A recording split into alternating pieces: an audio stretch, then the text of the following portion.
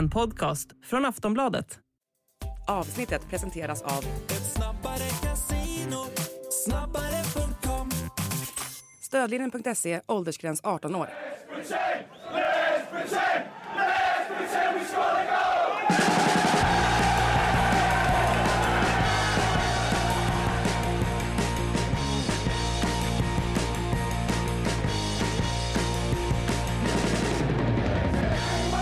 Varmt välkomna till Sportbladets Premier League-podd. Makoto Asahar heter jag som sitter här med mig på länk från London på sedvanligt maner, Frida Fagerlund.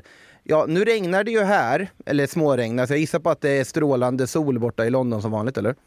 Jajamän, och en fantastisk morgon, så att det är som vanligt. Underbart, vi har haft det jättefint här i helgen ska ju för sig sägas också, så att... Men kul att ha dig med som vanligt och ja, jag tycker vi hoppar rakt på sak och tacklar elefanten i rummet direkt för att det finns ju en match som vi måste börja vid egentligen för att det var ju den som stack ut på alla sätt och vis under den här gångna helgen. Ganska mycket som har hänt i övrigt också som vi givetvis kommer gå igenom. Men vi börjar på St. James Park upp i norr. Du var väl på plats till och med, va Frida, där Newcastle slog Tottenham med 6-1. Ja, det finns inte mycket som slår St.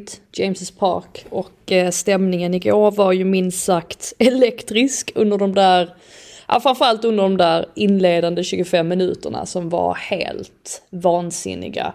Man höjde ju lite på ögonbrynet ändå när startelvorna släpptes och man kunde konstatera att Christian Stellini skulle mönstra en fyrbackslinje för första gången den här säsongen för Tottenhams del.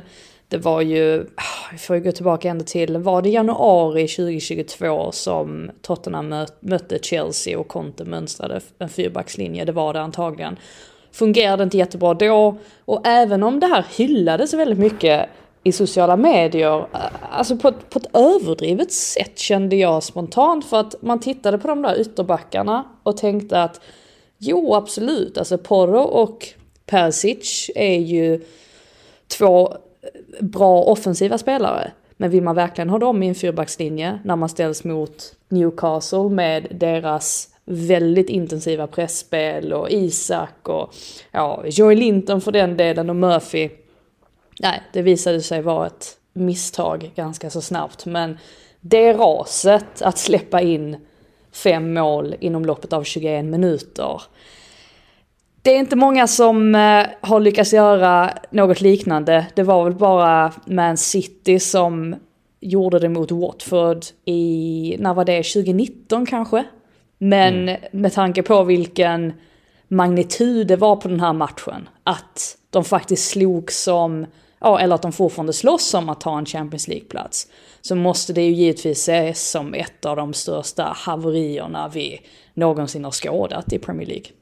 Ja, vi ska ägna lite mer tid åt haveriet, även om det är såklart är många här i kommentarerna och så vidare inför som inte vill att vi ska göra det. Men till att börja med så tänkte jag faktiskt ta upp en fråga eller önskemål från Erik Söderholm här. Skulle uppskatta om ni ägnar lite mer tid åt Newcastles briljans och inte bara Spurs kollaps. Jag tycker vi börjar nästan där på att det är absolut, försvarsspelet i Tottenham, det kommer vi gå in på. Det är någonting av sällan skådat slag, men också Newcastles sätt att utnyttja det. Ja, alltså de gjorde ju sin sämsta insats för säsongen mot Aston Villa, och Eddie Howe var ju väldigt tydlig med att han ville se en reaktion nu mot Tottenham efter det. Den undermåliga insatsen. Och han fick ju på något sätt precis vad han ville här. Alltså Newcastle är ju ett lag som har väldigt mycket energi. De pressar väldigt högt, och Tottenham är inte det första laget den här säsongen som gör bort sig på det sättet inledningsvis under en match på St. James' Park. Jag menar, när Brentford var där så gjorde de samma sak, och det är också ett lag som, även om det är ett mindre lag jämfört med Tottenham, så är det ändå ett lag vi har hyllat väldigt mycket under säsongen. Men det visar ju också att Newcastle kan ju i stort sett straffa vem som helst genom det intensiva pressspelet. Jag tycker att Alexander Isak är fantastisk just i det här hur han hela tiden vet när han ska droppa ner. Han tvekade inte att utmana backlinjen backlinjen, och han sa ju det efter matchen också, att han kände ju som anfallare att här var så himla mycket ytor att utnyttja. Och har man då Murphy som också är snabb, och Joey Linton som fortsätter vara bländande den här säsongen, så ja, men då kommer utdelningen. Och sen är det ju, jag tycker en annan sak som sticker ut är Willocks framspelning där till Isaks första mål. Den är ju också helt fantastisk. Den bara vrider sig runt hela Tottenhams backlinje, så att de stod ju på, alltså står man på hälarna på det sättet som Tottenham gjorde under de inledande 20 minuterna, då är det inte konstigt att man släpper in mål. Men det är givetvis anmärkningsvärt att man släpper in så här pass många. Men nej, all heder till Newcastle. De kunde ju bara spela av matchen därefter. Ja, Tottenham blev bättre i andra halvlek, men de hade ju redan förlorat matchen för länge sedan. Men jag märkte ju på Newcastle, alltså vid varje mål också, bara första också, energin i firandet hos Murphy och Joel Linton och så vidare, hur de var liksom meddragna av stämningen och publiken och allting. Och sen när femman kom senare då, så var Isak mer så här, han verkade ju inte förstå själv hur enkelt det hade varit för dem att bara helt klä av det här Spurs. Det var ju liksom alltså Isak var ju verkligen, alltså redan, det var väl efter 1 minut som han vann en hörna och han vänder sig mot publiken och bara eldar igång dem. Han sa ju det efteråt också, att det här är den bästa stämningen han någonsin har upplevt, och det är ju ganska enkelt att säga det när man spelar för ett lag och man kanske vill vara insmickrande mot fansen. Men jag tror verkligen honom, för att St. James's Park, som sagt, om ni kikar på att göra en fotbollsresa, tänk inte bara på London, tänk på att det faktiskt finns Newcastle och att det är en ganska trevlig stad att besöka, och att besöka en match där. Så var det ju inte så trevligt för Tottenham-supportarna, det var ju rätt så många som lämnade redan i halvtid, många som har lagt mycket pengar på att åka upp med tåget och sådär. Det är väl klart att det inte var särskilt kul för dem, och jag hade ett gäng i min tågvagn på vägen hem också. Det var dessutom tågkaos, vilket gjorde ju stämningen ännu sämre. Så jag hade ett gäng ganska nedslagna supportrar i min vagn på vägen hem, för att det här var ju verkligen ingen kul helg eller dag för dem. Nej, och till nästa tillställning som Tottenham spelar lär de ju inte mönstra en fyrbackslinje i alla fall. Det hade vi förvånat väldigt mycket. Om vi går in på där och den kollaps som sker, absolut. Perisic Porro, det känns kanske inte som det mest trygga ytterbacksalternativen i en fyrbackslinje som du var inne på lite, men så här får det ju inte se ut, helt enkelt. Nej, sen kan jag tycka att problemet blir ju också när man testar någonting nytt mot ett lag som Newcastle, alltså när deras styrka är pressspelet och att de har ett väldigt intensivt pressspel. Ska man verkligen utsätta sin backlinje eller sina försvarare för den risken då? Det kanske inte är rätt läge. Man kanske ska testa detta mot ett lag som Bournemouth eller vad som helst egentligen. Så att där gick ju Stellini bort sig, och jag har ju aldrig någonsin hört en tränare komma ut och för det första se så uppgiven ut, se så genuint ledsen ut, men också ta på sig hela ansvaret fullt ut. Han sa ju direkt att det här är på mig. Det var jag som fattade fel beslut, och han ville ju inte alls kännas vid att spelarna skulle ha något ansvar, för att jag försökte ändå lite så här, men vad är det i ditt tycke som brister? Handlar det om bristande självförtroende? Handlar det om att ni inte har rätt spelarmaterial, eller är det en kombination av många saker? Och då sa han ju det att nej, det är väl antagligen en kombination av flera saker. Men han ville ändå vara tydlig med att det var han som gick snett i den här matchen. Och fine, det gjorde han. Men de här spelarna, de saknar ju helt självförtroende. Och en annan grej som gjorde mig lite sådär, men som var lite illavarslande, var ju att bortsett från typ Dejan Kulusevski och Højbjerg, som kan vara lite sådär också öppet visa att han är frustrerad, så var det ju faktiskt inte så många Tottenham-spelare som öppet visade att de tyckte att det här var katastrofalt, alltså med sitt kroppsspråk. Ibland kan jag tycka att även om det inte skulle hjälpa, det hjälper kanske inte så mycket när man ligger under med 0-5 att spelare börjar bli frustrerade, men sen samtidigt så där måste ju på något sätt komma en reaktion från dem också. Alltså de måste ju på något sätt bli så här, nej, alltså när de släpper in det andra målet exempelvis, nu måste vi ta oss samman här. Men den kom ju aldrig. Den sortens reaktion, det tycker jag är oroväckande för Tottenhams del. De verkar inte ens tro på att de ska kunna plocka en Champions League-plats. Och det är ju verkligen så långt ifrån, jag minns det samtalet jag hade med Kulusevski i december var det väl, och han menade på att men vi har inte kommit upp i nivå, vi kan spela mycket bättre. Och så sa jag det här med Champions League-racet och så. Ja, men Newcastle sa jag, det blir ju svårt att flytta på dem också. De kommer ju också vara med i den fighten. Och så sa Kulusevski, nej, de håller aldrig. Och då tänkte jag så här, nej, okej, fine om han säger det. För att vi vet ju om att Tottenham har bra spelare och vilken kapacitet de har.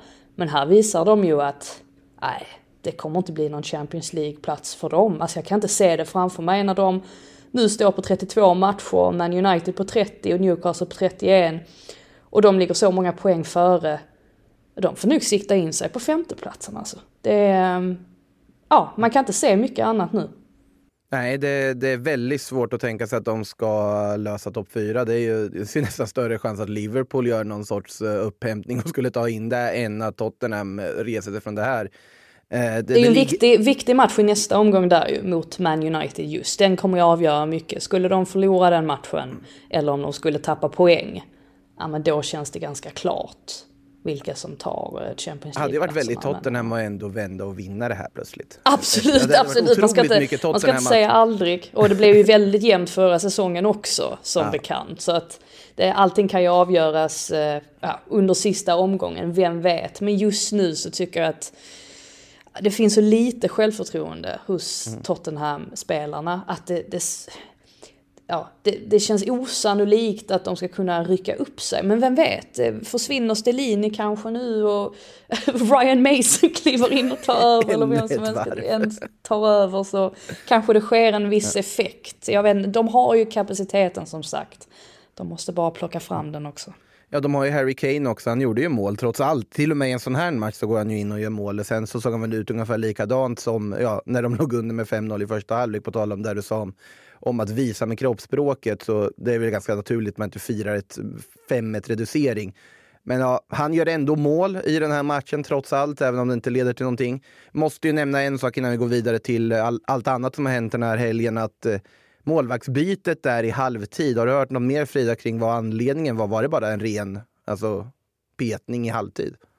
Ja, Juris åkte på en skada. Så att han var den enda som kom ut från Tottenham-lägret förutom Stellini då, efter matchen och pratade med media. Så att jag såg att det gick några rykten om att han skulle haft någon sorts bust-up eller vad det var med tränarteamet. Men nej, det verkar inte ligga sådär värst mycket sanning i det.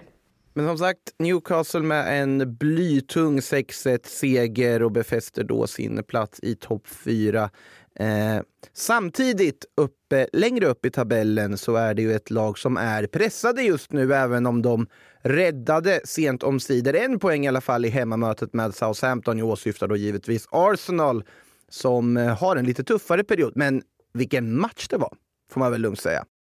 Ja, alltså de gör det ju inte lätt för sig själva. Nej, om man säger så, i detta titelrace. Och det var jag skrattade lite för att dagen efter så lyssnade jag bara lite på Talksport för att det är lite roligt ibland.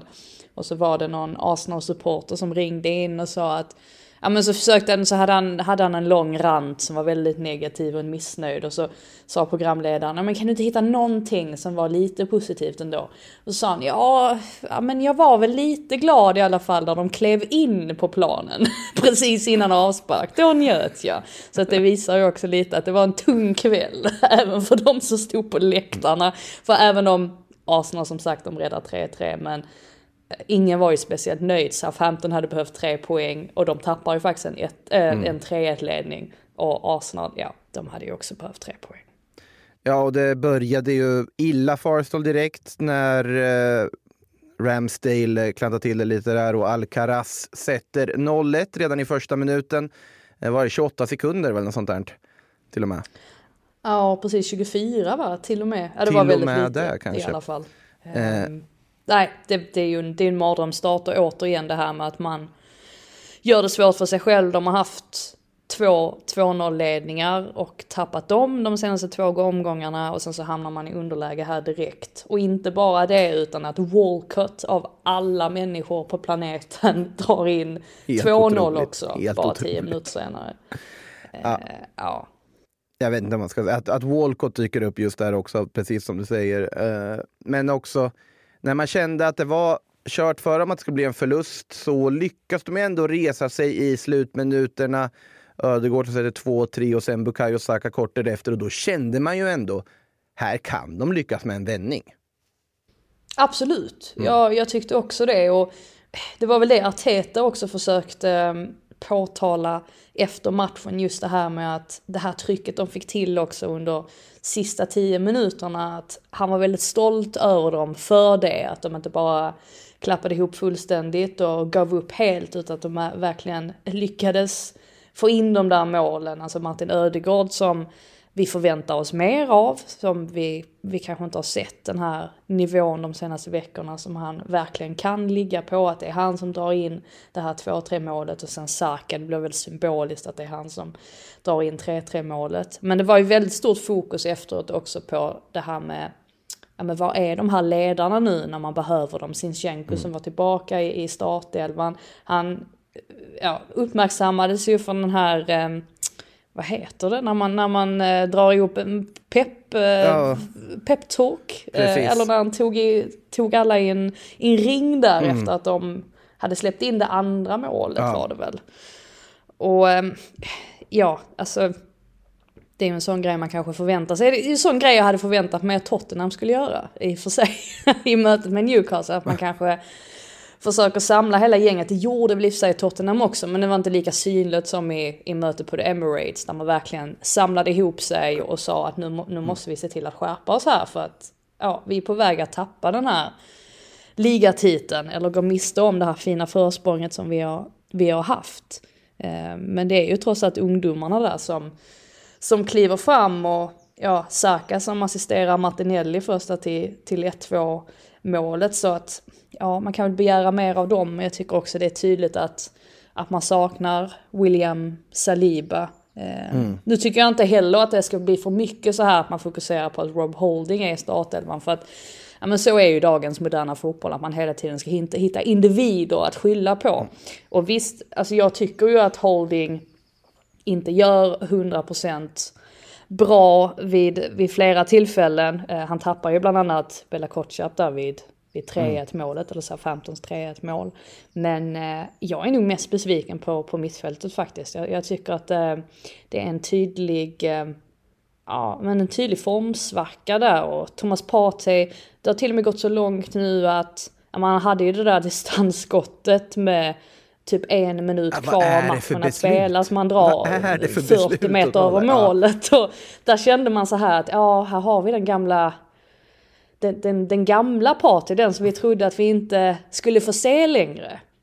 Och nu var den helt plötsligt där, och det är helt fel timing av säsongen, känns det som, att han också ska börja så här, inte komma upp i nivå. Det är nu de behöver komma upp i nivå. Det är nu det är som allra viktigast. Ja, nej, jag tänkte på det som med peptalket också, att man inte noterar Tottenham var väl att Sinchenko är väldigt excentrisk när han gör den här typen av peptalk, så att man märker det ju väldigt tydligt också att han är igång och han har ju mycket energi, men det är den energi man kanske vill se också hos Tottenham på ett sätt också i deras match. Men poängtapp likväl, alltså trots det fina avslutningen på matchen för Arsenal, vilket innebär 3 raka kryss.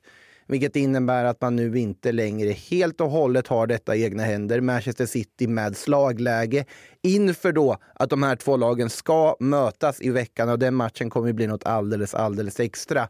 Och sannolikt då kanske helt avgörande för hur det kommer bli i toppen när vi ska summera allting om x antal veckor. Men City hade ju spelledigt. I Premier League i alla fall då den här helgen, för de spelade FA-cup, och då smyger vi över lite till Wembley en sväng innan vi går in på resten av omgången. Vi kan väl börja med att City avfärdade uppstickaren Sheffield United med 3-0, och Riyad Mahrez som fortsätter att tacka för förtroendet väl när han får spela, även om Pep Guardiola faktiskt medgav efter matchen att han är ju aldrig nöjd på mig när han får sitta på bänken. Det kan man ju förstå ändå. Ja, absolut. Noterbart också att det var Mahrez som tog straffen. Haaland missade ju sin här i Champions League. Jag vet inte om det påverkade på något sätt, men nej, han fick ju i alla fall sitt hattrick där, Mahrez. Och Pep Guardiola, han roterade ju inte jättemycket. Han vill ju helst inte göra det heller, för att han tycker att det är på något sätt, alltså det är svårt för ett lag, även om man har den typen av spelare på bänken som Manchester City har, så är det ändå svårt att hålla samma höga standard om man gör alldeles för många förändringar. Så att det var ju ändå Haaland och Grealish och sådär, de gamla Silva, vanliga. Gündogan. Men Sheffield United hade ju inte så mycket att sätta emot då, kan vi konstatera. Nej. Sen virar ni för sig John Stones, Rodri där också, och Kevin De Bruyne givetvis. Men man vet ju aldrig med Pep att det här kanske plötsligt är hans första 11 nu, att det är samma 11 som ställer upp mot Arsenal. Man har ju ingen aning med honom. Jag tror ju inte att Rodri har ju spelat flest matcher av alla Man City-spelare den här säsongen. Men det hänger ju också ihop med att Calvin Phillips har varit en besvikelse.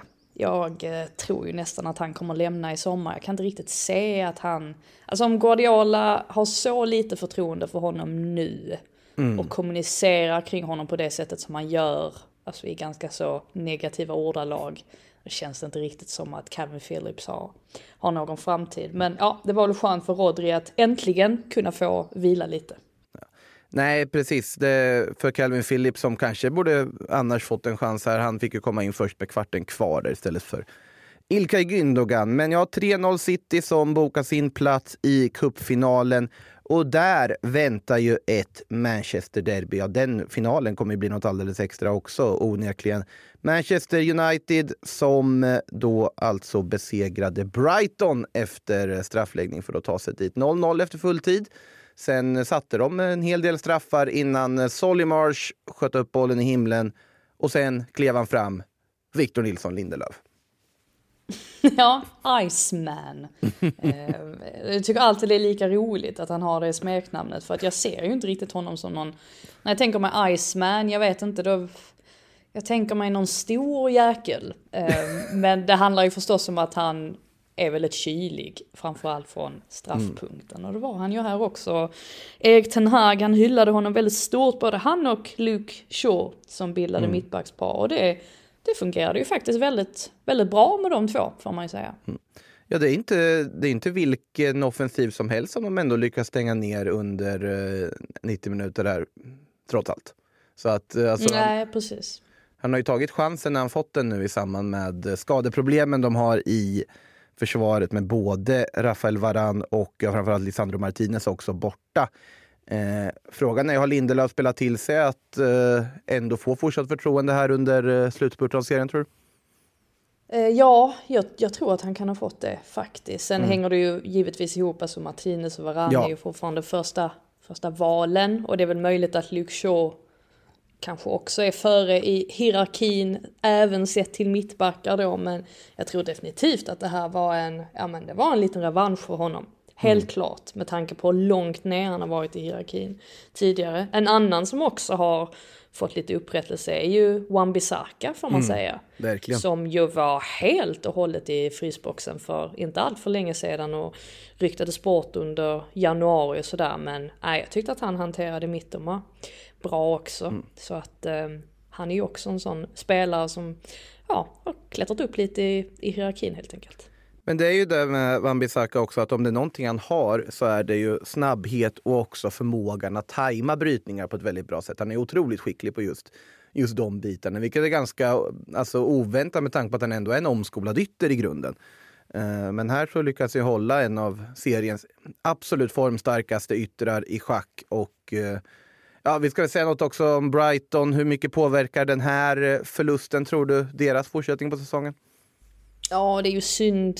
Det är synd om dem när man är så nära också, när man tar det hela vägen till en straffläggning. Och David de Gea gör ju några riktigt vassa räddningar också. Och på tal om spelare som tajmar sina tacklingar väldigt fint, så var det en sån grej som jag noterade. Jag kollade ju den här matchen på en väldigt skakig linje på tåget.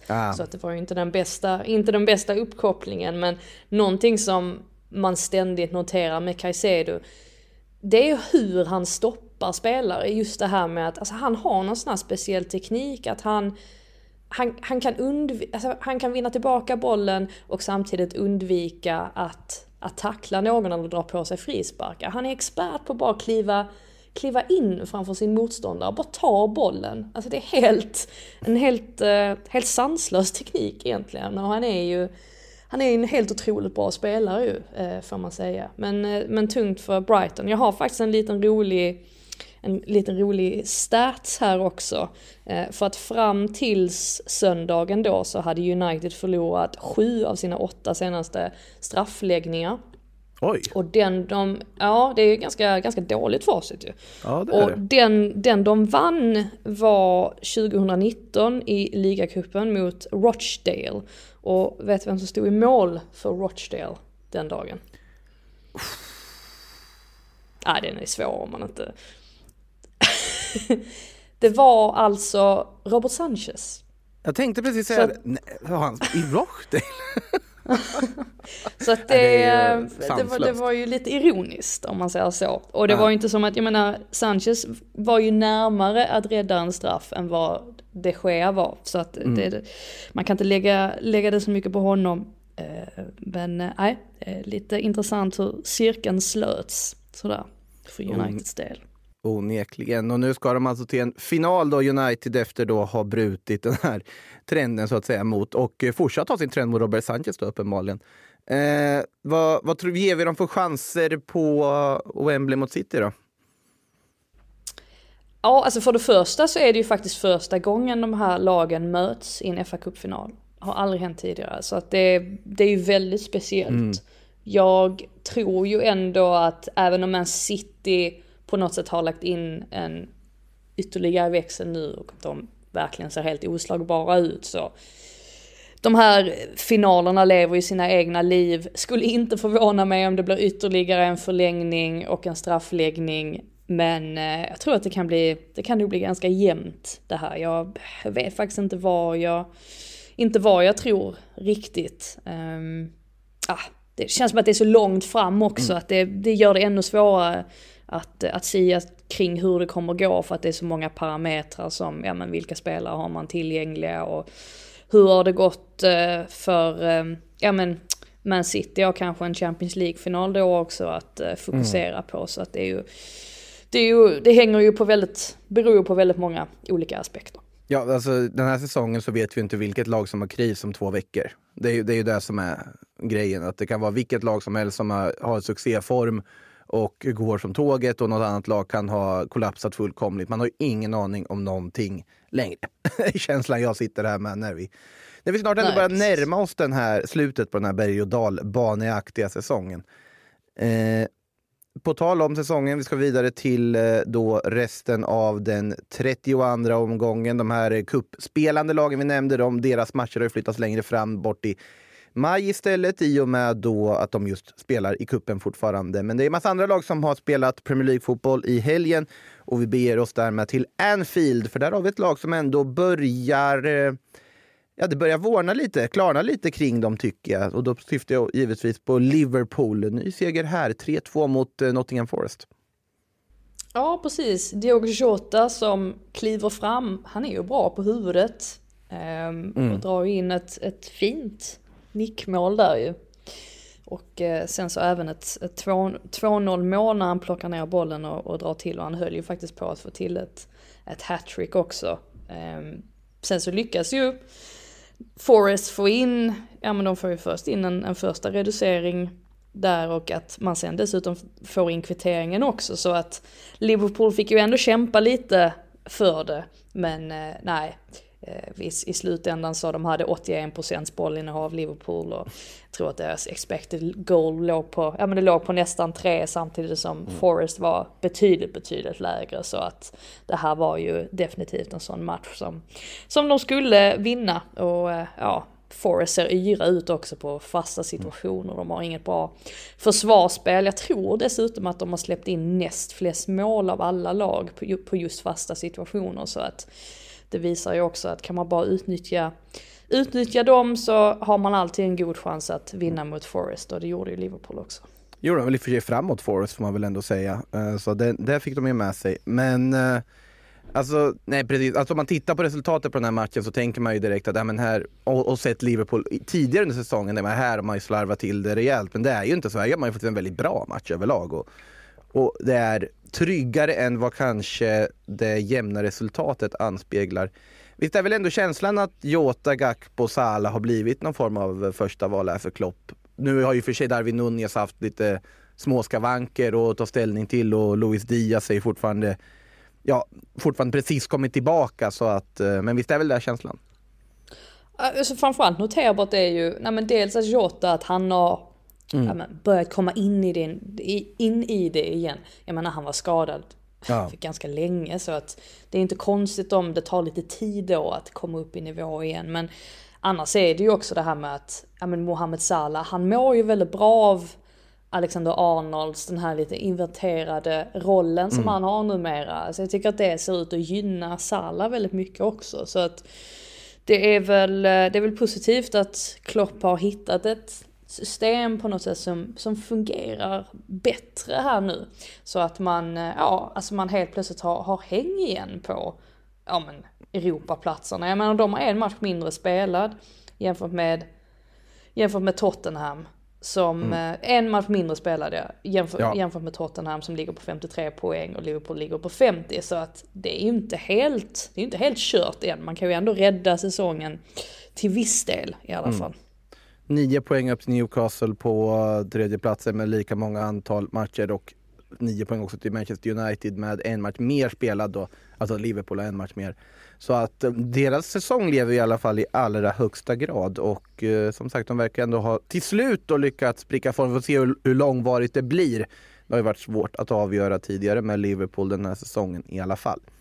Och de är väl tacksamma för hjälpen de fick av Brentford, kan man tänka sig. Ett Brentford som löste 1-1 hemma mot Aston Villa. Douglas Luiz en poängräddare för gästande Villa, och Ivan Toney i målprotokollet. Och vår kära Robin Olsen hade ju ingen rolig match, om man säger så. Eller jag tror inte att han stärkte inte sina aktier direkt. För er som inte har sett Schades miss, Kevin Schade, då måste ni gå in och göra det. Ni får, jag vet inte, in på Twitter och sök på Schade, för det där är århundradets miss. Jag förstår inte hur han inte bara kan lägga in bollen i det läget, och Olsen hade ju tur då, för att han sjabblar ju till det där inledningsvis, men att Schade missar det är sensationellt. Målet som Olsen släpper in där, Ivan Tonys skott mellan benen, det var kanske inte så farligt, men en lite tyngre dag för honom, får man ju säga. Känns som att ordet Schade passar ganska bra för att beskriva Schades insats där, kan man väl lugnt säga. Men som sagt, 1-1 mellan Brentford och Villa. Vi smyger in en liten Villa-fråga mitt i det, tycker jag, för att absolut då, poängtapp här och så vidare, men det är fortfarande ett lag som i högsta grad är med i Europastriden. Rickard Hedlund som frågar, hur bra kan Villa bli nästa säsong med rätt nyförvärv? Och då är frågan, vad är rätt nyförvärv till att börja med? Ja, det är ju frågan. Jag tycker faktiskt att det Emery har gjort sen han kom in, det är ju att han framförallt har fått upp väldigt många spelare i nivå. Jag menar, för ett par månader sedan så hade jag ju sagt att Mings håller inte, och McInn har inte bevisat sig heller på länge, och det fanns ganska många som man hade kunnat peka ut och påstå att de här spelarna håller inte, men Emery har ju verkligen, de har ju blivit nya spelare under Emery. Buendia är ju ett rätt så bra exempel också på en spelare som verkligen har fått sig ett lyft. Tittar man på startelvan mot Brentford så spelade ju Ashley Young som högerback, och där kan man väl tänka sig att man eventuellt att man kanske inte vill ha honom som högerback. Å andra sidan så vet vi ju att de har Matty Cash. Men ja, det är väl mer sådana grejer att man kanske i så fall ska kika på att bredda truppen så att man har bättre backups. Men nej, jag tycker att han gör ett väldigt bra jobb, Emery, och det syns ju också i tabellen. Ja, för Villa är väldigt viktigt att hålla i spelarna man har, tycker jag, i det här läget. Emi Martinez har ju ändå varit ganska öppenhjärtigt flörtat med att vilja spela Champions League framöver. Får se hur nöjd han skulle vara om man får fortsätta i Villa och inte göra det. Ollie Watkins borde ju vara aktuell och intressant för många klubbar med tanke på vad han har åstadkommit under den här våren. Så att det är väl mer det, skulle jag säga. Eller att hålla fast i de här bärande spelarna och bygga vidare på det koncept de har. För de har något väldigt bra på gång i alla fall. Ja, jag tror inte att Watkins...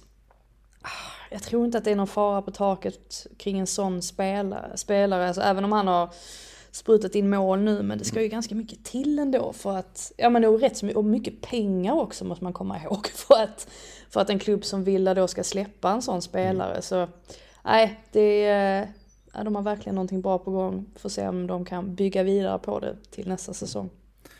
På tal om ett annat claret-färgat lag som har väldigt bra material på pappret. Som, jag vet inte om man ska säga att de har kommit igång rakt av, så långt ska vi nog inte sträcka oss än, men såklart att det ändå är anmärkningsvärt att West Ham, detta krisande West Ham, vann med hela 4-0 mot ett formstarkt Bournemouth borta här under söndagen. Ja, verkligen. Och det var väl Fornals som stal rubrikerna också med den där skorpion-träffen han får till. Vad hände där, undrar man? Ja, men Fornals gör inte mycket mål. Men väl när Fornals gör mål, då är det ju ofantligt snyggt oftast. Det var ju något mål, jag minns inte exakt när det gjorde, som var så här helt sanslöst som man gjorde i Villarreal för en gång i tiden. Får gärna påminna mig alla lyssnare vilket det var. Jag kan ju snabbt leta upp det också i och för sig. Men han gör inte mycket mål, men när han gör dem så är de väldigt snygga. Ja, precis. Sen så fick de ju, alltså nu ser ju 4-0, det ser ju väldigt smickrande ut, men de fick ju ändå jobba lite. Jag menar, Bournemouth hade 17 avslut, de landade ändå 1,52 i expected goals, så att det var ju inte att de var inte helt avfärdade, men ja, inte speciellt kliniska framför mål, och skönt för West Ham, skönt för David Moyes framförallt att kunna andas ut lite nu efter den här veckan där man först plockade poäng av Arsenal och sen så vann man mot Gent och sen så nu 4-0 mot Bournemouth. Nu är de ju helt plötsligt på banan igen. Så att, ja. Det märktes ju också, ska vi säga, alltså, hur mycket det betydde för honom alltså att göra det där målet med tårarna direkt efter också. Han har inte haft jättemycket chanser heller, och det betydde nog mycket att få ta chansen när han fick den här också. På det. Ja, det måste väl vinna säsongens mål, eller? Ja, vi får se. Jag ropar inte hej igen. Plus att jag är så dålig på, jag glömmer alltid bort mål och sådär. Men det lär väl definitivt vara med i samlingen i alla fall. Ja, sen kan det ju beror ju på hur det tas ut och så vidare. Också vad det är för jury, hur det röstas och så vidare. Det har vi ju sett där. Det var väl något år som ett helt vanligt Mo Salah-år. Mål vann Puskas-priset för att det var så många som hade röstat på Salah ändå. Så det kan ju vara en sån popularitet också. I sånt, väldigt smakgrej också, det här med favoritmål, märker man. Alltså att vissa... Det är väldigt individuellt vad man uppskattar kring ett mål, har jag märkt. Finns det vissa stereotypiska åsikter där? Det ena är så här, man gillar ju ett riktigt hårt så här busterskott från långt håll i krysset. Vissa älskar ett spelmål på det här sättet. Jag är nog lite svag för just så här skorpionsparken eller liksom konstnumret, skulle jag säga. Sen även om ett riktigt fint spelmål är ett kanonskott också givetvis ligger nära till hands.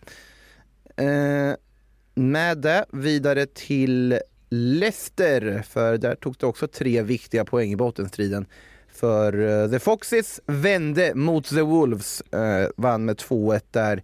Iheanacho satte 1-1 på straff efter Matheus Cunhas tidiga Wolves-ledningsmål, och sen var det Timothy Castagne av alla människor som fastställde slutresultatet.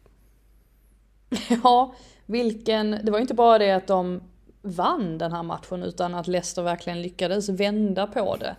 Det är inte många gånger den här säsongen som folket på King Power Stadium har fått jubla på det här viset, så att det var ju skönt Och det är skönt för dem att få lite medgång här när man som mest behöver det också. Notera bara att Suyunsu var tillbaka i startelvan.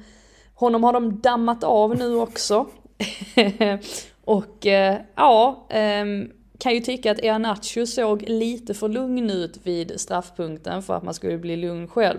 Alltså han hade ju en väldigt bra match i övrigt också. Jag tyckte han droppade ner jättefint och länkade upp under första halvleken. Och sen låg han ju lite högre upp i andra eftersom att Smith plockade av Vardy då som var den som vann straffen för ytterligare en mittfältare där, Dewsbury Hall. Och det funkade ju verkligen bra även om Dewsbury Hall, han brände ju ett läge där inledningsvis. Men vilket oerhört tungt mål från Castagne. Det kommer att bli värdefullt, men jag tycker ändå att här såg man på något sätt lite kämpaglöd från Leicester. Och det var ett tag sedan man gjorde det. Och dessutom utan Maddison i startelvan som ju var sjuk. Så att det bådar verkligen gott för resterande veckor här. När de fick ju flytta in alla sina centralforwards på lite olika positioner med både Maddison och Barnes borta, med Patson Daka och Iheanacho som sagt i lite lägre roller och Vardy längst fram. Men det funkade ju uppenbarligen bra. Ändå kul. Jag undrar om det kommer något om vad som hände med det ryktet om att Atletico Madrid ville ha Soyuncu, så det kanske bör dammas av också i och med att han själv dammades av och kom in här. Vi får väl se.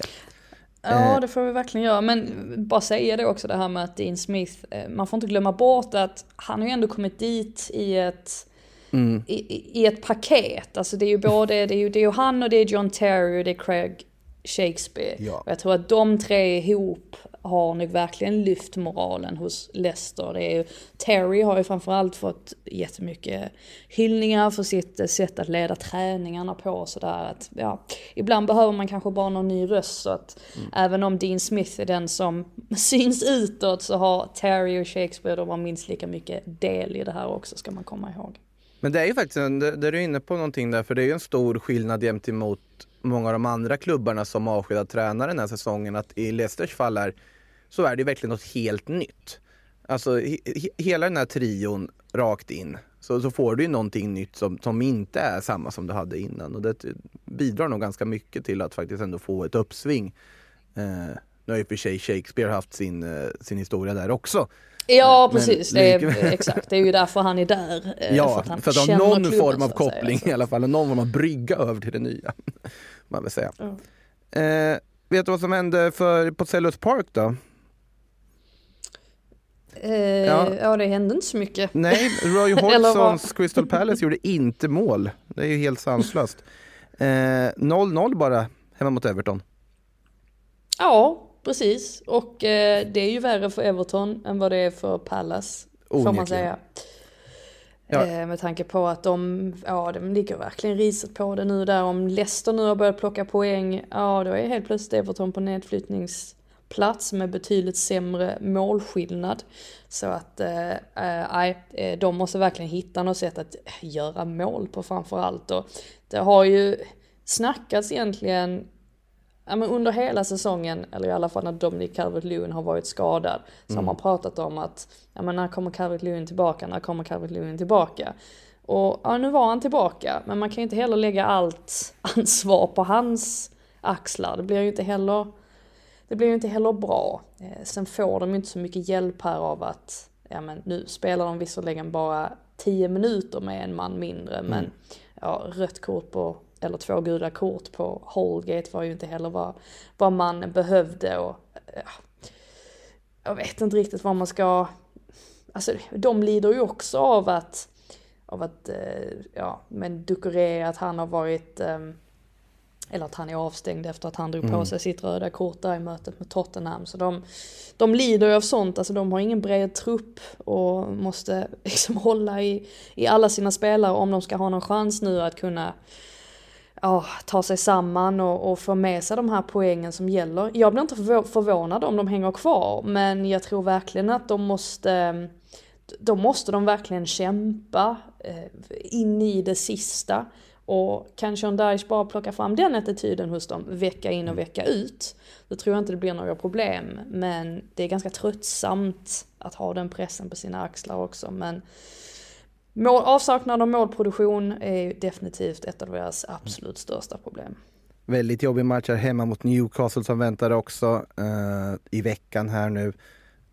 Men de behöver ju börja få poäng precis. För de är ju under strecket nu väl i och med att Leicester vann där på grund av målskillnad som du nämnde, Frida. Så ja, men 0-0 alltså mot Crystal Palace blev det för Everton. Vi har väl någon match mer att avhandla innan vi ska vidare på lite fler frågor. Fulham ska vi till Craven Cottage givetvis. För det har varit en 2-1-seger för ett Fulham som, ja, alltså man säger ju fram och tillbaka hela tiden här, men visst har de väl studsat tillbaka ändå från den här ganska riktigt svaga formperioden de hade. Jo, så är det ju. De har väl lärt sig också på något sätt att leva utan Mitrovic som ju, vad är han på sin 6:e match nu? Avstängning. Han har redan avverkat 6 stycken matcher. Det känns som att det var igår han blev avstängd. Ja, precis. Det är så många som man kan inte hålla reda på det ens. Nej, men här är det ju helt tydligt att Leeds inte mår speciellt bra. Framförallt så verkar Gracia må väldigt dåligt. Han har ju en fruktansvärd vecka bakom sig. Där han har släppt in hur många mål som helst. Eller 2 veckor blir det väl i och för sig.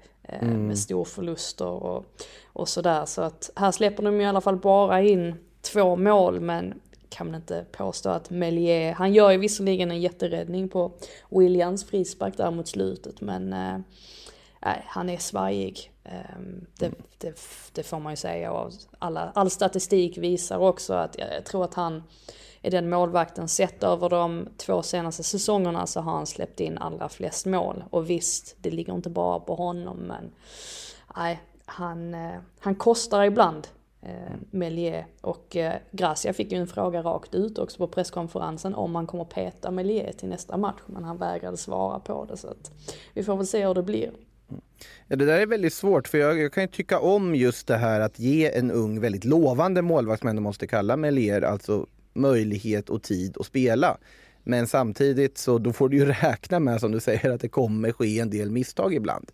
Och här är ju ett läge de är i där de egentligen inte har råd med misstag överhuvudtaget, med tanke på att det kan innebära att man åker ur Premier League. Så att en svår balansgång onekligen för Leeds där, som i högsta grad är indragna i bottenstriden. 2 poäng ner till nästjumbo Nottingham, 1 poäng ner till Everton på 18:e platsen och 1 poäng ner till Leicester där också. Är det de 5 det handlar om? Leeds, Leicester, Everton, Nottingham, Southampton? Eller är Bournemouth och Wolves och West Ham och gänget fortfarande inblandade? Nu har de ändå byggt upp en buffert. Jag tror att Southampton är borta. Du vidhåller där fortfarande? Ja, det gör jag. Jag tror att det blir för svårt för dem att knappa in. Men ja, vem vet egentligen. Men nej, jag tror inte det. I Forest fall så tycker jag inte att man ser mycket positivt från dem heller. Men framförallt eftersom att grunderna inte riktigt sitter. Alltså försvarsspelet vid fasta situationer, att det inte sitter. Jag tycker att det är ganska oroväckande för deras del då. Sen ser ju Everton helt bedrövliga ut just nu, och jag tycker att Leicester är alldeles för starkt, alltså sett till truppkvalitet för att de skulle åka ur. Alltså lägger man Leicester och Everton sida vid sida, så är Leicester helt klart bättre. Ja. Vilket får mig att tro att Everton åker ur. Men sen samtidigt så är Leeds inne i en sån ond spiral att de lika gärna också kan kollapsa.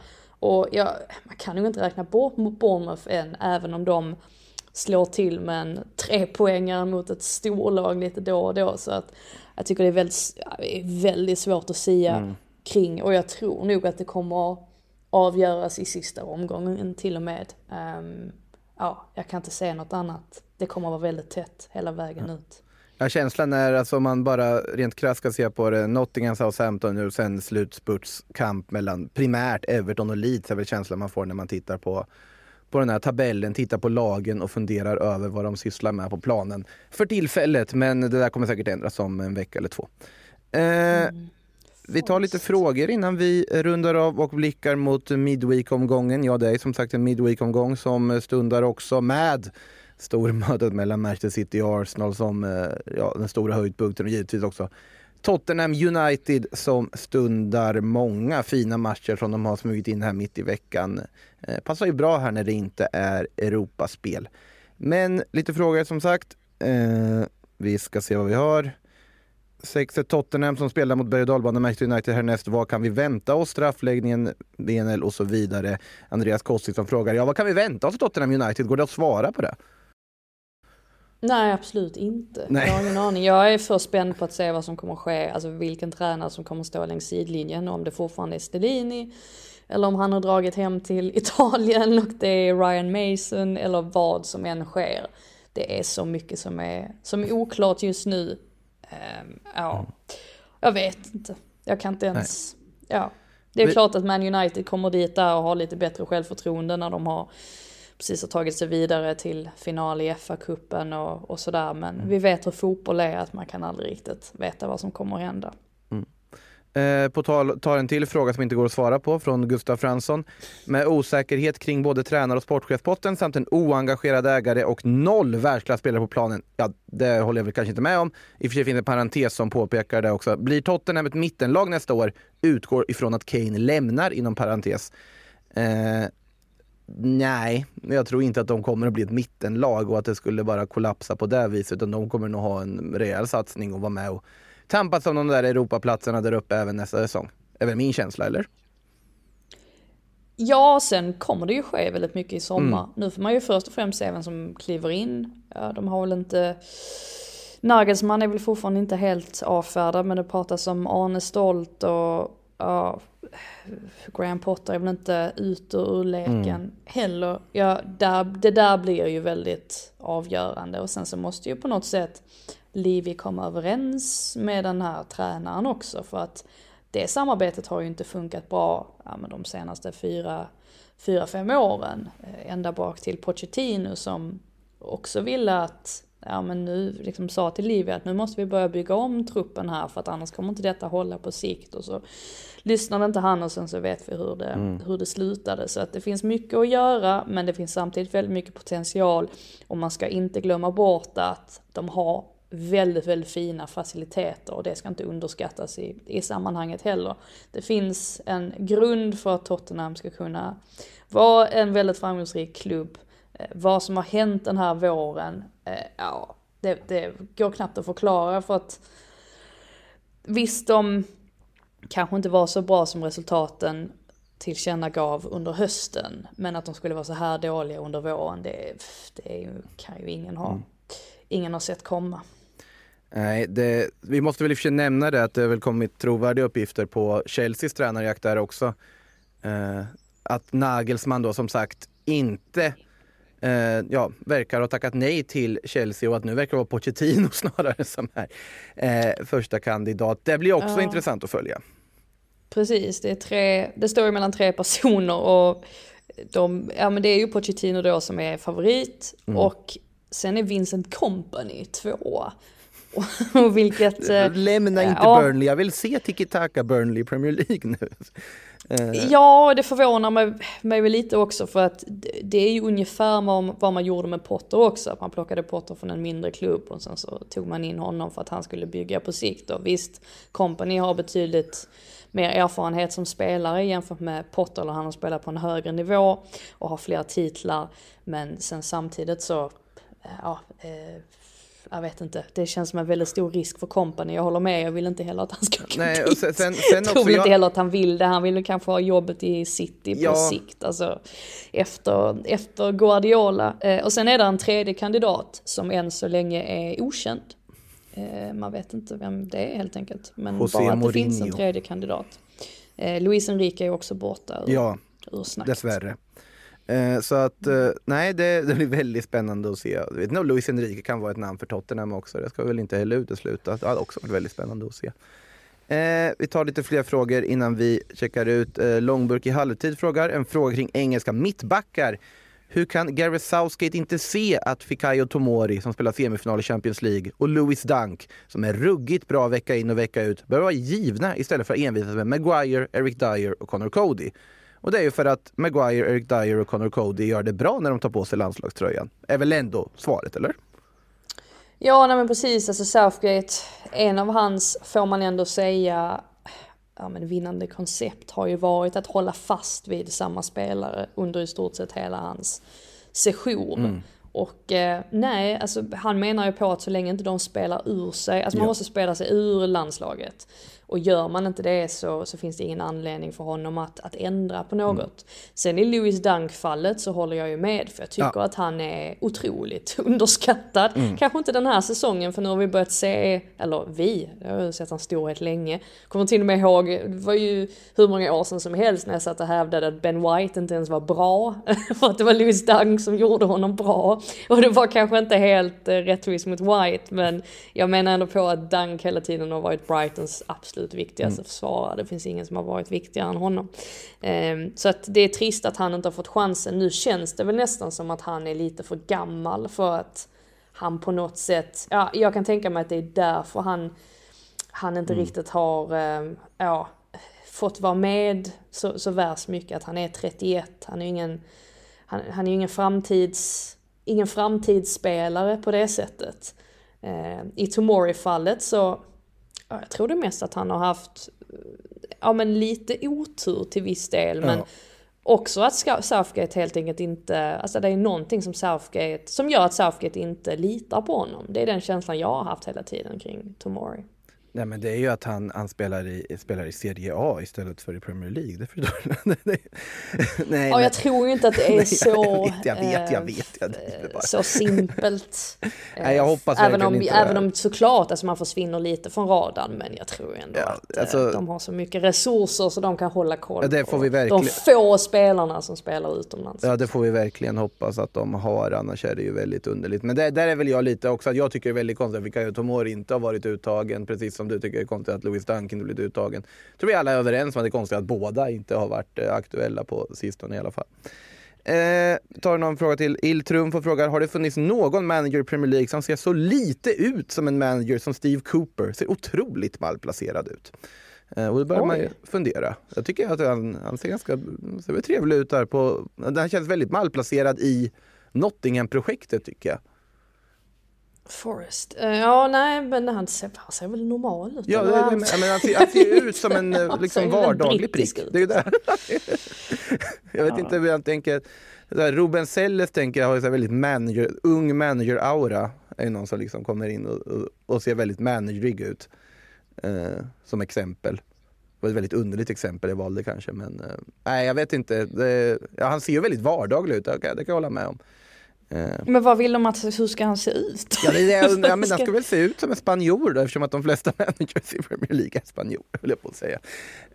Jag vet inte. Sen är det ju, märker man ju, vissa är ju trendigare än andra. Jag blir ju nästan lite så här när jag ser De Serbi den sidlinjen. Han ser ju verkligen cool ut. Ja.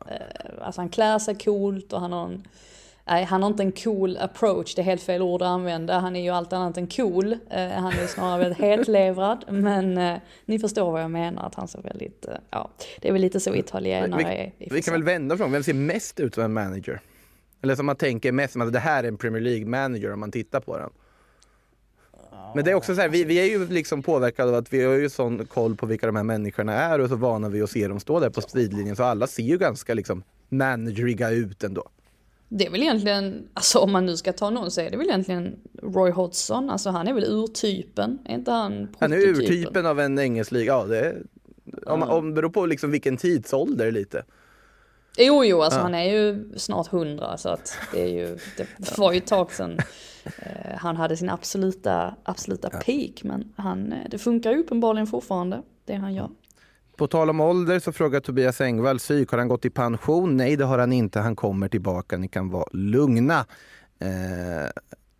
Får skicka våra tankar till honom efter hans nyligen opererade discgolfsaxel också. Vilgot Blackås, vi tar den här sista frågan och jag tror att vi kan svaret på den här. Skulle vi säga att denna PL-säsongen är en av de mest underhållande spännande på länge? Jag tänker på nedflyttningsstriden, titelstriden, topp 4-striden, även om den kanske är lite död. Nej, jag håller med faktiskt. Jag tycker att den här är en otroligt oviss, underhållande, spännande och smått rörig säsong. Ändå. Ja, absolut. Det är den bästa sen jag flyttade hit i alla fall. Så mycket kan jag säga. Så att, nej, väldigt, väldigt underhållande. Onekligen så, och mer underhållning väntar redan i veckan som sagt, midweek-matcher. Och nu är vi på slutspurten och allting ska avgöras här snart. Vi får se om titelstriden drar åt ett eller ena hållet i veckan också. Med det sagt, Frida Faglund, stort tack för du var med även denna vecka, och stort tack alla lyssnare för att ni var med även denna vecka. Sillypodden tillbaka längre fram i veckan också, och då pratar vi säkert lite Premier League med tanke på matcherna som har spelat och så vidare. Men mer om det då. Med det sagt, ha det gott allihop. Hej då. Du har lyssnat på en podcast från Aftonbladet. Ansvarig utgivare är Lena K. Samuelsson.